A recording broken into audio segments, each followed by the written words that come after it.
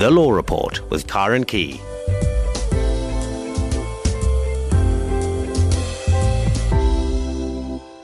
And a very good evening to you from tonight's Law Report programme. In the show this evening, we'll be taking a look back at some of the highlights of the show from the past year. This evening, we'll be focusing on the new pension legislation, pensions and divorce, as well as on BBEE and the new scorecard elements. Well, for years you've scrimped and saved to put away something every month for your retirement, but then the government announces new legislation on retirement funds will come into effect on the 1st of March 2015. So what do the new regulations mean? Why were they necessary? Will the government be withholding my pension money from me? Do the regulations affect all of my retirement money? Well, to put your mind at rest, I've invited attorney Karen McKenzie to join me this evening, and she's a director at Harold Gee Attorneys and heads up the Pension Law Department. We'll also be taking a look at what happens to your pension fund if you're unfortunate enough to be getting divorced. So I think before we get on to divorce and pension funds, let's just talk a little bit about the impact of these proposed retirement reforms. What exactly are we looking at here? Okay, well, firstly, some of them are no longer proposed. They've come into law already. There was a whole raft of amendments that came in with effect from, I think, 28 February this year. And they're quite significant and sweeping changes to the Pension Funds Act and the Income Tax Act. I think that these are largely beneficial for fund members, but there do seem to be some concerns and fears that members have concerns and fears that they'll be locked into their pension and provident funds with limited access. So I think in order to understand what these amendments do and don't do, it's helpful to move back a little bit and look at the broader issues that the longer term reforms are looking at. And I think perhaps that's what you are referring to. One has to bear in mind that we're in a culture, a very poor savings culture. So there's a great initiative from Treasury and from government to try and prevent the leakage in pension funds. Now, those typically occur at two stages. Prior to retirement, in other words, if you access your benefits, if you withdraw early from a fund, there can be leakage if you take it out in cash. And then also at retirement, if you don't preserve a portion of that, there's further leakage there. So that's what the general reforms are about. They're about other things too, but let's focus on that for now. Let's first deal with what the amendments do not change, and that's access to benefits prior to retirement. Okay. The present position is that a member who exits a fund prior to retirement can access the full benefit in cash, and this applies equally to pension funds and provident funds. This hasn't changed. So just to get that clear, because there's a lot of confusion out there. The preservation situation that has changed with the latest amendments has to do with what we call compulsory annuitization. And to explain that term, that just means that when you retire, you need to take a portion of that retirement benefit, in this case 2/3, and you need to use that to purchase a life pension. That's called annuitization. And the big change here is that whereas that has always been the case in pension funds on retirement, that is now with effect from 1 March next year, 2015, that is going to be applied to provident funds as well. But what is an important qualification to this legislation is that it only operates going forward. So in other words, anything that you have in a provident fund up to 28 February 2015 is treated in line with the old legislation. And so someone could take the whole lot out. Take the whole whack, 100% of that. Together with, let's say, for instance, you stay in that provident fund and you only retire 10 years from now, you would be entitled to take that amount that it accrued to your benefit up to 28 February next year, together with the growth in real terms, the fund return to your date of retirement, that you're entitled to take as a cash benefit. And the 2/3 rule only applies to the balance that's accrued since then. Okay. That's important to note because people you hear terrible stories about people rushing to resign from their jobs in order to access their provident fund benefits, the fear that they're going to be frozen and locked into those funds, and that's actually not the case. I think it's a pretty good initiative on part of government because we have a problem with people retiring and taking out the lump sum, and then in a year or so it's gone. Exactly. That, and the trade-off, of course, is that tax is always a good incentive to shape social engineering, financial engineering. And so what happens is that members get the tax break on the contributions into the pension and provident funds. That will also change they'll align the provident fund tax legislation to the pension fund one. So you get the tax break on it, and what government is saying in exchange, we want you to use these resources responsibly. So the state obviously has an interest in people preserving those savings for old age, not accessing them early, and on retirement using them for annuity purposes. Because one would imagine that the sort of, the state there would be a finite amount of money because, we are getting more and more of us are getting older, and, there's going to be more and more of us needing to be paid out for pension. Exactly. And there's just so much money that can go around here. The private, what we're talking about here really is the private savings industry. We're not talking about the government social grants. That's yes, what it's a they whole call separate the first thing. pillar. Yes. We're really dealing with the second and third pillars here. But, so that's very much related to what you or your employer have put into the fund. It's basically related to your input, but government certainly has an interest in how that is spent over the rest of your lifetime, because to the extent that you can't manage that, the state will have to support yes, it. and as there's a finite amount of money, and there's more of us are getting older, and the state can't keep on supporting all of us. Well, that's another initiative that will be coming up, I suspect, in future amendments, and that's looking at the retirement age, because as you point out, we're looking at a sort of pyramid system where you've got less and less people paying into the various pension schemes or tax that goes into national savings, and more having to support more retirement. So certainly in some of the other Western countries, I think Australia recently, they a huge hue and cry, but they actually raised the retirement age, and that's also something in the future that one might be looking at. But back in the day, 60 or 65 you were really old. You were really, really Don't old. say that too no, loudly, I'm saying, but that was the feeling back in the day. And now, people are working until 70. Absolutely. It's not an unheard of thing. It's almost becoming more and more commonplace now. Yes. So I don't think there's anything wrong with that. No, I think it's important to just personally to move that, firstly from a funding point of view, and, all other kinds of social issues, but that is not on the immediate horizon, let's say. Whereas the issue that I spoke about earlier, which is withdrawals from both pension and provident funds, which at the moment you can take in cash, certainly that's on the cards. The received wisdom is that probably in the next couple of years the lawmakers are going to introduce legislation that stops that preserves that, with probably some exceptions, some drawdown rates for unemployment or interim access to it. But that's definitely on the cards in terms of longer term reforms. And being involved in pension as a pension lawyer, what do you think? What are your personal views on all of this? You think it's a good thing? On preservation? Oh, absolutely. No, we do have as I say, a poor savings culture in this country. There are a lot of reasons for that. It's also all very well to talk about saving for the future when we have the kind of unemployment rates that we have. It's not that easy. It swings and roundabouts. But certainly, if you're looking at it from a retirement and a pension law perspective, of course, one would want to. The two things you would want to improve. The first is coverage, that you have more people that are feeding into that pension system. Compulsory contributions, compulsory employment, provision of pension schemes, etc. And then the second thing is compulsory preservation at a higher level than we presently have. Right, well, just a reminder, you tune to SAFM, South Africa's news and information leader. I'm Karen Key, and this is the Law Report. My guest tonight is attorney Karen McKenzie, and she's a director at Harold Gee Attorneys and heads up the Pension Law Department. Right, let's get on to divorce and pension funds, the rather unfortunate circumstances when somebody's getting divorced. And there are quite a lot of different rules and regulations depending on how you are married, what happens to your pension fund. Yes, it's true. It's very complex. It's a complex system, and there's complex legislation there. I think the most important distinction to bear in mind, and many divorce orders get shipwrecked on this, is that there are two situations you have to contemplate. The one is where one of the spouses is a member of a pension fund, and that pension benefit has accrued to that member spouse prior to the date of divorce. The second situation is where that benefit has not yet accrued, and that is the situation in which the statutory provisions apply. We'll look at those in more detail. Okay, so by accrued, you mean it's been paid out? It's a little bit more than that, because you can have a benefit that's accrued but hasn't yet been paid out because there's still administrative hoops to go through. Okay. But effectively, when you talk about a benefit accruing, you mean that fund member has got the right to claim the benefit. And usually, in the context of an occupational fund, that will be the termination of employment. So either resignation, dismissal, retrenchment, any of those things will give rise to the right to claim a benefit.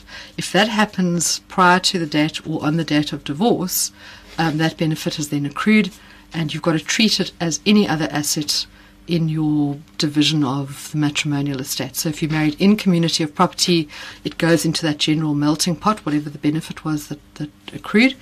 If you're married out of community of property, then it will go into the calculation of the accrual claim if it's subject to accrual. The second situation that we deal with now, which is where the statutory provisions come into play, is where somebody is a member of a fund but they haven't yet left service. If it's an occupational fund, they're still employed, so they don't yet have a right to claim that benefit. That benefit hasn't yet matured. Or if you're in a retirement annuity fund, if you're not yet age 55, which is the earliest date that you can retire, or you haven't factually yet retired from that fund. Those are unaccrued benefits. And those are the benefits or pension interest that is dealt with in the statutory provisions.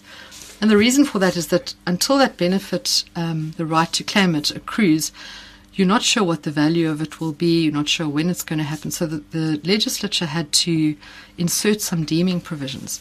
So firstly, it put in a formula for how you calculate the value of the pension interest, and that's defined differently for a pension fund, a pension or provident fund on the one hand, occupational fund, and a retirement annuity fund. They're different definitions, so one needs to be very alive to how you calculate the pension interest. There's also a definition for a preservation fund pension interest.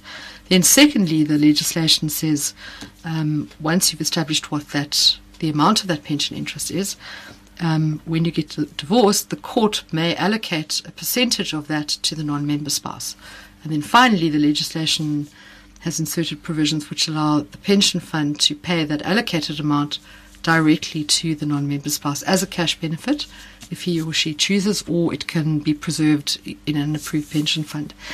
But effectively, that's just an administrative process, provided you've dotted all the I's and crossed all the T's. And that's where it tends to get a little bit derailed, because people don't refer to pension interest. They talk about the pension fund. They don't understand the value of it can be very different. If you look at, for instance, benefit statements for a retirement annuity fund, which will be showing you growth over the last 10, 20 years, if you take the definition of pension interest, all that is the contributions into the fund together with simple interest over the intervening years.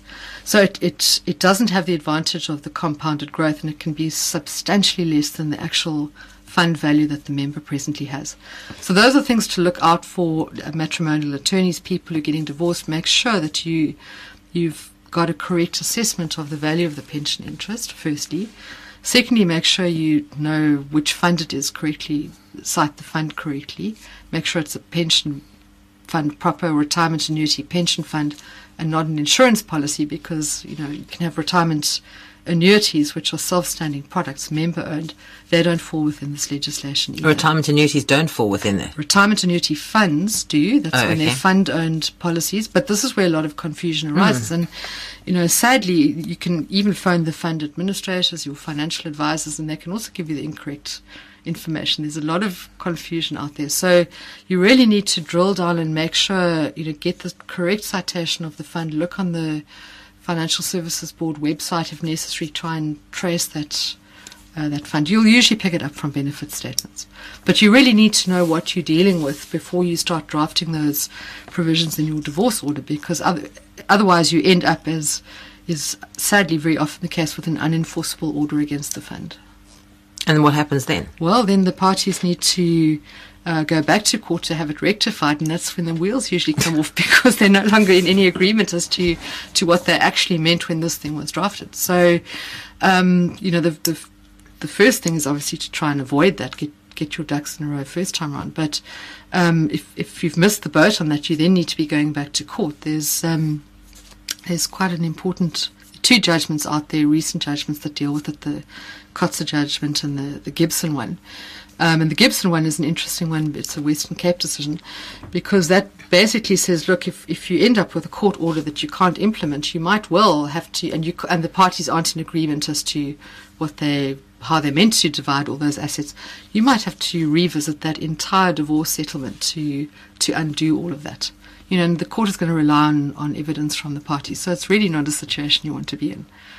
No, my theory here is rather just don't even get divorced. It just sounds way too complicated. But if you have to do it, it sounds like you're going to have the right people on board helping you with this, because it could get very, very sticky. The one thing I wanted to ask you, I was looking through some information, and it says here there's a difference between marriages out of community of property without accrual before the 1st of November 1984 and after November 1984. Why is there a difference? Well, because that's when the Matrimonial Property Act 88 of 1984 came into force, and that was the act that brought in the whole accrual system. So effectively what this legislation is drawing a line between people who after that date have voluntarily and knowingly gone into a system without accrual. And those are the only ones that are accepted accepted EXCEPTED. They're the only exceptions to the kind of marriages under the Marriage Act. There are other marriages, which we can get to just now, which also form subject of this legislation. But basically, if you're married in community of property, this legislation applies. If you're married out of community of property prior to 1984, it will apply. And if you're married out of community of property after 1984 but subject to accrual, it will also apply. Okay, what about traditional marriages? What do you mean by traditional marriages? Do you mean customary marriages? Customary marriages, yes. Okay, that's that could be a whole other program. Okay. that's a tricky one.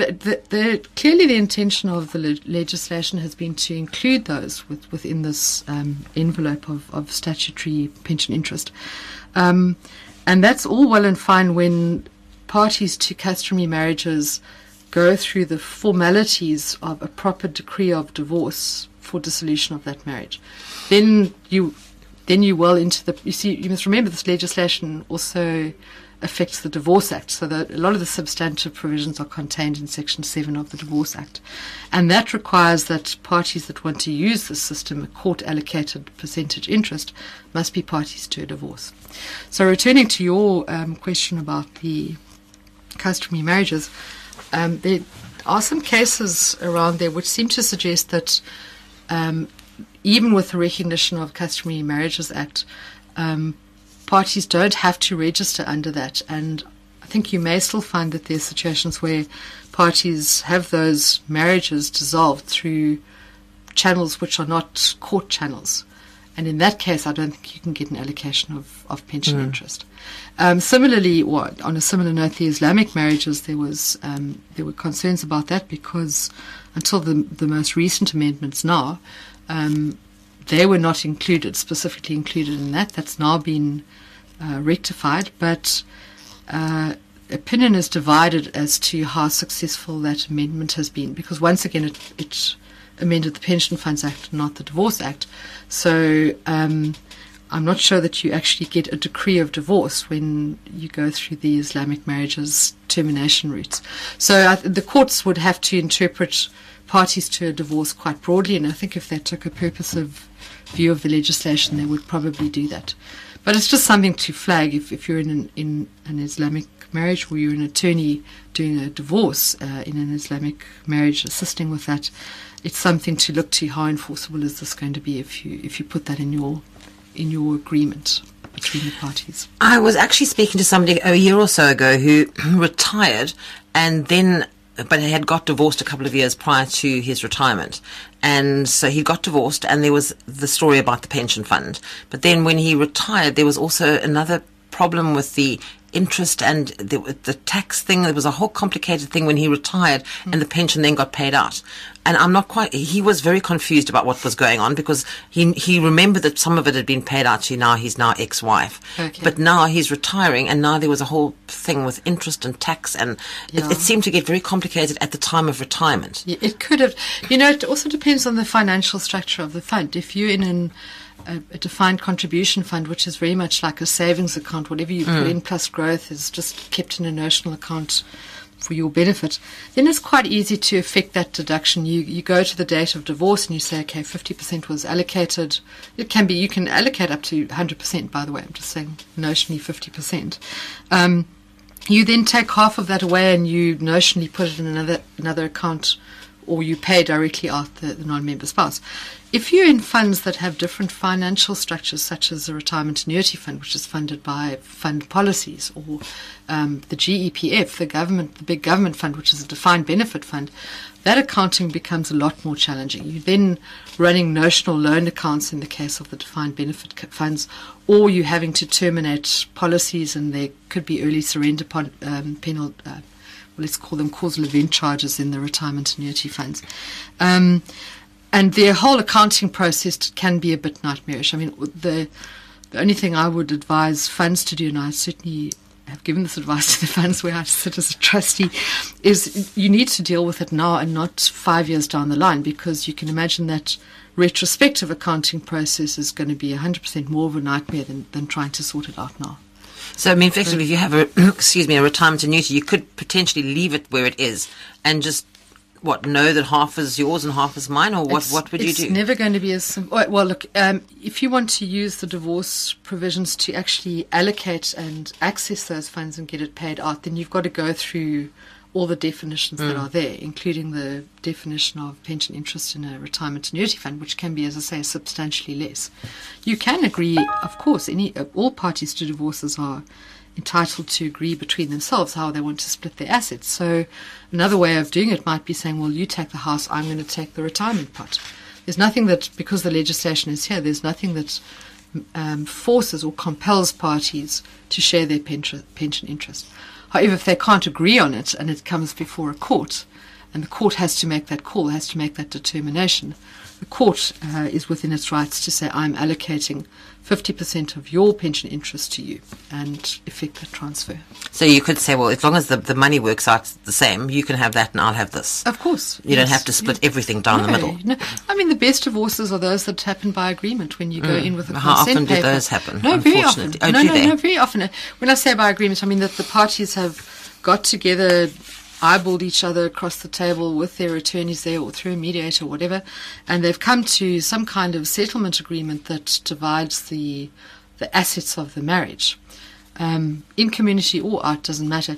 You then put together a draft settlement agreement which becomes incorporated in the order of court. So that's I think the best way to do it, because you're not leaving it to the mercy of the court and how it. Well, we spoke about this on the show last week. Yeah. We spoke about mediation and how this is now almost the best way to go, if you can. In many divorces, it's a very good start. Of course, litigation tends to polarize, so mediation is obviously often aimed at a more constructive facilitation of those issues.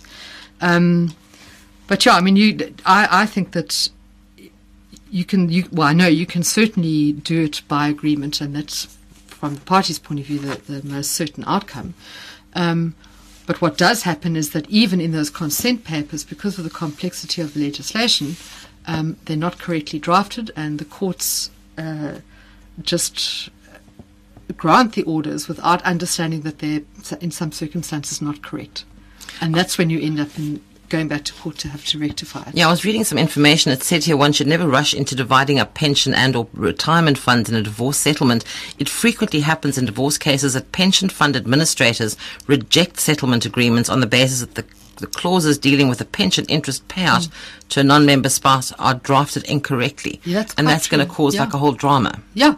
No, I mean, that's absolutely correct. And in fact, it might be the pension administrator that notifies you, but it's the pension fund itself which is refusing to pay out, and quite correctly, because Section 37A of the Pension Funds Act prohibits pension funds from making any deductions from benefits which are not sanctioned by the legislation.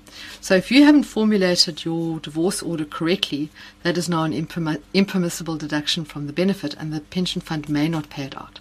It may still be, a private claim from one spouse against another, but you can't rope the pension fund in as an agent for payment, and that's where the assets are sitting. Most people don't have the resources just to pay out this 1.5 million rand as a cash thing, which is why you want the pension fund to do it. That's why it's really important to get those orders correctly framed. So what do we do now in the case of a divorce? I mean, not every divorce attorney is going to be sort of au fait with all these different pension rules, or are they? Probably not, but that's why there have been a number of drives. I know I sit on the Pension Lawyers Association, and we sent out a draft some years ago. In fact, we probably need to tweak it now, but which set out templates. We sent it to all the law societies and for circulation amongst matrimonial lawyers. Just setting out templates for divorce orders, particulars of claim in your summons, consent papers, etc. I've just recently done a presentation to the Law Society here in Cape Town to all their family law practitioners, dealing with all these provisions in the legislation. So it is about getting that message out. I mean, it's been around a long time, but there are continual amendments. As I say, there's been an amendment in February again this year. So I think the main thing, and that's why programs like this are important, just to create an awareness around this issue, just to be aware that there are landmines lurking around there and that you need to be very careful when drafting these clauses that you get it correct. So if somebody is going through a divorce and they have got an attorney working on the divorce, should they, I would imagine, could feel quite free to say to them, is this something that you are very knowledgeable about, or should we possibly consult somebody else just in this one area of the divorce? Yes. Especially if there's significant assets. You must remember in any divorce, in most divorces these days, the two significant assets are usually your house, your property, the home, and then the pension benefit. And both spouses can have pension benefits. So that's one thing you usually want to get right. And certainly for divorces where you've got a lot of money at stake, you've got benefits which are in the millions of rands, you want to make sure you have a belts and braces approach. So, it is just about awareness of, the matrimonial practitioners can go to the various websites, make sure that they're conversant with those provisions. There are a lot of templates out there, but I think the main thing is just being alive to the fact that this can get off the rails pretty quickly. So it's the case of almost taking responsibility for our own divorce, if we're going to be doing it. Just make quite sure that the attorney you're dealing with knows about all these, as you call them, landmines when it comes to your assets, because otherwise you could end up with a huge problem in the end. Absolutely, yeah. So rather just sort it out at the beginning. Of course. Right. I wanted to ask you, what is the clean break principle? What is that? Okay, the clean break principle, I must be honest, I prefer to the term the immediate access principle, because otherwise it's confusing. Historically, when this legislation came in, which allowed courts to order an allocation of pension interest, that came in 1989 for the first time. And at that stage, until the later amendments starting from 2007, that pension interest had to stay in the fund until such time as the member either retired or exited the fund. Okay. So you could have the allocation of pension interest, let's say in 1992, but if the member only left in 2002, the non-member spouse had to wait 10 years to get that payment. So what happened in the 2007 and 2008 amendments is that the lawmakers said, okay, we recognize, firstly, it's inequitable usually for the non-member spouse because she didn't have any growth over that period. There were no provisions for interest. And secondly, it's just easier, a little bit like the clean break principle in divorce. Carve it up now, sort it out, and off you go. So, this is really an exception to the principle that we were talking about at the beginning of the program, which is this drive towards preservation. You can see there's huge leakage from divorce benefits. I've heard stories of people getting divorced just to access the pension assets. There are also cases where... That's a bit dicey, though. Yeah, and spouses have side agreements. They'll take 100% of the pension assets and then they'll divide the other assets another way. So this has been a huge exception to the as I say, the general initiative of Treasury and government to keep assets in pension funds. Is that going to change, do you think? Well, it's survived 3 later amendments, so I'm not sure. It would make sense to relook at that, I think. I think there'd be a lot of public pressure to keep it where it is. Divorces are painful enough processes and financially difficult for everyone. So maybe that's just an accommodation in this one exception. Even though we actually explained this, there still does seem to be this fear that the money's all just suddenly going to disappear. That's why I wanted to address or deal with those issues specifically on the amendments because There's a lot of confusion out there, and you especially find that also in the industrial funds, the bargaining council space, the trade union funds. There are a lot of fears around what's happening to my assets. Is the state going to confiscate it? There's also, I think, quite honestly, I think there's a bit of a mix-up between this legislation and what the state's talking about, the National Savings Fund, which has Yes, to be yeah. So that is a whole other dimension. We've basically got 30 seconds now. Let's put their minds at rest for 30. We've got 30 seconds to tell them. So if you've got a pension fund, nothing basically is changing. Nothing is okay. Pension fund in the narrow sense of the word, nothing has changed. It's exactly as it used to be. You can access the full amount on cash if you leave prior to retirement. If you leave after retirement, it's 1/3 in cash, 2/3 as an annuity. Provident funds is now same story as pension funds. Prior to retirement, full cash benefit.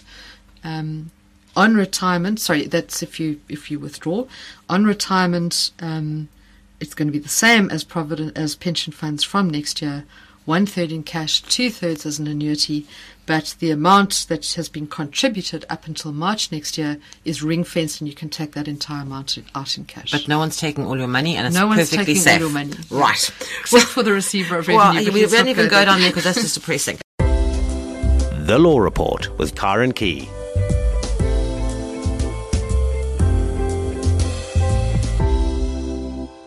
After the country's first democratic elections in 1994, the government devised various policies which are aimed at reducing the effects that the previous government's unequal policies had on the masses. In particular, in the formal business environment, it was necessary that formal steps be taken to help the previously disadvantaged people to positively contribute and participate in the economy.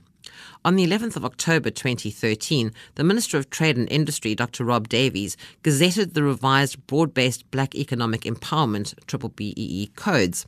The new codes will replace the existing BEE codes of good practice when they come into operation.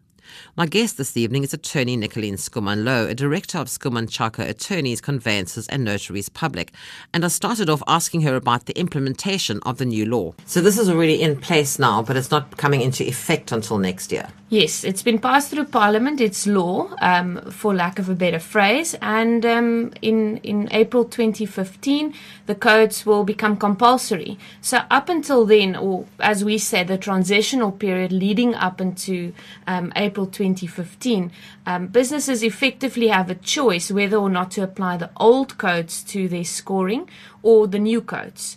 And then after April 2015, there would be no choice from then going onwards. So what is the big difference? What is changing? Well, essentially, if you look at the elements, and just for ease of reference to the listeners, I'll mention the old codes or the elements of those codes and then compare them to the new ones very briefly. The old codes basically centered around the elements of ownership, management, employment equity, skills development, enterprise development, preferential procurement, and corporate social investment. Those were your 7 scorecard elements. They have now been reduced to 5, being ownership, management, employment, and employment equity become 1 element and will be known as management and control. Then skills development has its own dedicated element still. Enterprise and supplier development is a fusion or a merger of enterprise development and preferential procurement, and then corporate social investment remains the same. So essentially the 7 have now been reduced to 5 with a merger of 4 elements essentially into 2. I just had a question here. It says SMMEs only had to score on 4 of the 7. How many now?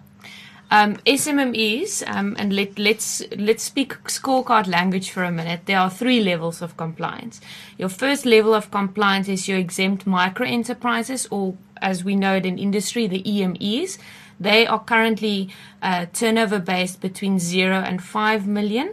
Then you've got your QSEs, or your qualified small enterprises, which are currently rated between 5 and 30 million in turnover, and then your full compliance level. And that's obviously in terms of old scorecard language, 30 and above. Now let's quickly look at new scorecard language just for a minute. EMEs, same applies, but the threshold has increased, so 0 to 10 million. QSEs, 10 to 50 million, and then full compliance. So When you're talking about partial compliance in terms of selecting elements, albeit 4 in terms of the old regulations, or 3 in terms of the new regulations. So they would only now have to comply with 3 elements as opposed to 4 previously. No, let me just count you 1, 2, 3, 4 again. Oh, 4 again. Okay. My apologies. But there's a few exceptions to the rule, and we'll get to that in a minute. But your QSEs are the ones that can select specific elements for compliance purposes, and they are in the bracket of 5 to 30 or 10 to 50 million in turnover. So previously you could select 4 of the elements in any of your choosing. Now the big change is that ownership is non-negotiable.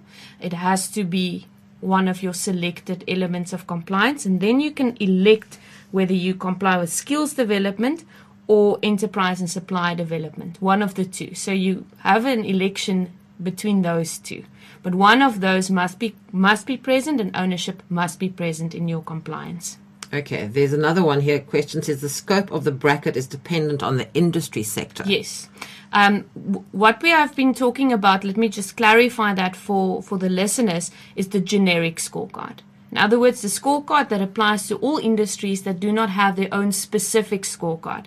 So construction, as an example, has their own specific scorecard with different ratings, with different measurements. So it's quite important that when you do consult with someone to get advice on both the strategy and the legal compliance of this, that they understand your industry and that they understand which scorecard would apply in that instance. I'm getting seriously confused. And I'm sure the people listening out there are thinking, hang on, wait, let me make some notes. But all the information is on the Facebook page. Which one? Both are from a firm perspective. We are running all the updates on both the pages, the Schoeman Shaka Facebook page, as well as the Triple BEE Symposium page. Okay, so they go onto Facebook, look for Triple BEE Symposium. Yes, and all that information is on there. Yes, okay. We've got some nice articles on there that we've written across the last couple of months in anticipation of the new codes that have now become effective or recently become effective. Now, I was doing some research before we came. I had to do that because otherwise I would have been totally confused. And there are a few contentious issues in these codes. What? Definitely. Well, the most topical, I think, from a practical perspective, is most certainly the aspect of ownership being non-negotiable as a selection element, or let's refer to it as a selection element for the QSEs. Specifically because everyone has been getting used to being able to select their elements without any regulation as to which elements should enjoy preference. So that's been very contentious. And from the legislator's perspective, when these codes were debated at parliamentary level before enactment, it was quite clear from private industry that it wasn't perceived as a very positive step. Of course, there's always two sides to a story, and the legislator's perspective was that it's been around for 10 years, going on a little more, and we need to be at a point where we have ownership structures in place already. And the reality is many businesses actually don't. So for many businesses, this is a very contentious point and often a very difficult one to really get their heads around in terms of what strategies are available. And we often hear people then say things like, I'm being forced into a partnership or something like that, a very negative connotation. Whilst there are various ways and means of structuring it from a strategic perspective to be compliant, and to be compliant on a basis that would actually facilitate a long-term ownership strategy. So, for example, your employee share schemes have shown a lot of success when implemented at the right stage and with the right employees and with the right management structures in place in terms of managing that trust. It's usually set up in a form of a trust, and the shareholding is then housed therein until the shareholding is fully paid, whereafter it's then the share certificates would then be released to the beneficiaries of the trust. There's been a number of very successful cases along those lines, especially in the wine industry. Yes. There's a lot of the wine farms here in the Western Cape have done that, and it seems to be working really well. Yes, definitely when it goes coupled with a strategy. I think one cannot blanket any solution in terms of Sure. these structures, but many of them have maintained a trust structure and never release those share certificates to the individuals who are to benefit from it.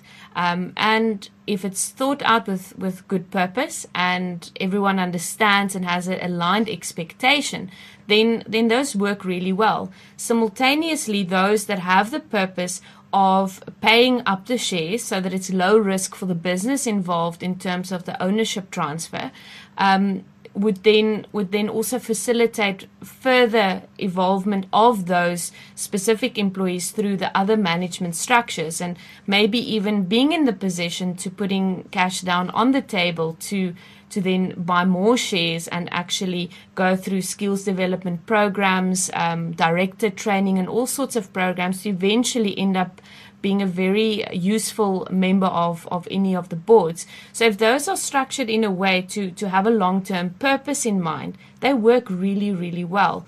Similarly, there are other structures involving NPCs, as we now know them, the old Section 21 companies that become shareholders within the business, and that business is then able to regulate exactly who benefit from the monies in terms of dividends and profits that get declared, and who actually benefits from it. So there's a number of structures without handpicking someone and saying let's be partners in a business, and not really planning or doing your due diligence or any of those considerations. So it's not a case of looking necessarily for that partner, but they could very well. Similarly, they've been very, very good success stories by looking for partnerships, for joint ventures. There are many options, not just the case of giving ownership away. Well, you see, that's what the whole point is. You see people hear that, you've got it now, it's compulsory, there's this ownership thing. And everyone's like, oh, I'm losing my business now. Yeah. But you have to look, it's more than just that. Employment equity is another one. Yeah, employment equity has now been merged with management control, and to my understanding, the major concern there, and previously we've also seen in with our clients that in terms of being compliant under the old codes under employment equity, you had very clear measurables in terms of divisions in management structure. So your junior level, your mid-range, and your senior management levels. And depending on how you've placed your people in terms of them being from the designated groups, and for record purposes, and for context for our listeners, black is in the broad sense of the word. So in a nutshell, anything other than a white person or someone who is not a South African national. So broadly speaking, there are exceptions to the rule and all these things. But broadly speaking, even our Chinese or Asian nationals that are South African citizens also fall under these codes. That took a few years to resolve and to clarify, but it's now very much part of the law. So we had these divisions in the employment equity element, and it made it relatively easy to measure. If you had a proper employment equity plan in place, then it was relatively easy for you to measure those points and to see where there were any concerns in compliance, and you could then resolve that. But with it merging with management control, which was essentially a measurement of decision-making on a much higher board level, on a strategic decision-making level within the business, those are two very different concepts, but they've now been merged into one element. And some of our verification agents are very concerned as to how we will actually measure if compliance isn't at what we think it should be. The measurables are going to become much harder in that space. So employment equity is definitely one of the elements of concern. So how does this change for business? I mean, what are they going to, at this point in time, the new codes, as with the ownership element and the fact that it's compulsory, and the fact that if many businesses do not want to see other solutions or change their way of thinking, then we sit at a point where if you don't comply with that compulsory element as a QSE, you automatically fall one level. So if you score high, let's say level 4, which is a pretty average but good score, you would now, without doing anything wrong per se, and without necessarily doing anything differently in a negative way, you would automatically fall a level and you'll become a level 5. Or as the scoring of the different levels have also changed, the weighting allocation. So actually, in fact, you'll be falling to a level 6 and not just a level 5. And not just because you haven't complied with ownership, but because the ratings have changed across the levels, which is also very contentious issue, because without doing anything negative or changing or refusing to comply, those who are actually compliant at an acceptable level will now fall 2 levels if you don't comply with ownership. And if you do comply with ownership, you'll still fall another level. So let's say you retain your level 4 status by implementing ownership structures. Because the weighting of the different levels have changed, you may find yourself being a level 4. So it's really crucial for us to unpack these things. And at the moment, the law is not drafted clearly enough for us to say exactly what your challenges will be. We are all speculating. We need to be very honest about that. None of this has been tested in a court of law. No one has taken any concerns to a court. In fact, very few have been scored in terms of the new codes. In fact, I don't know of any businesses that have voluntarily scored themselves under the new codes. Is gender coming into this new code?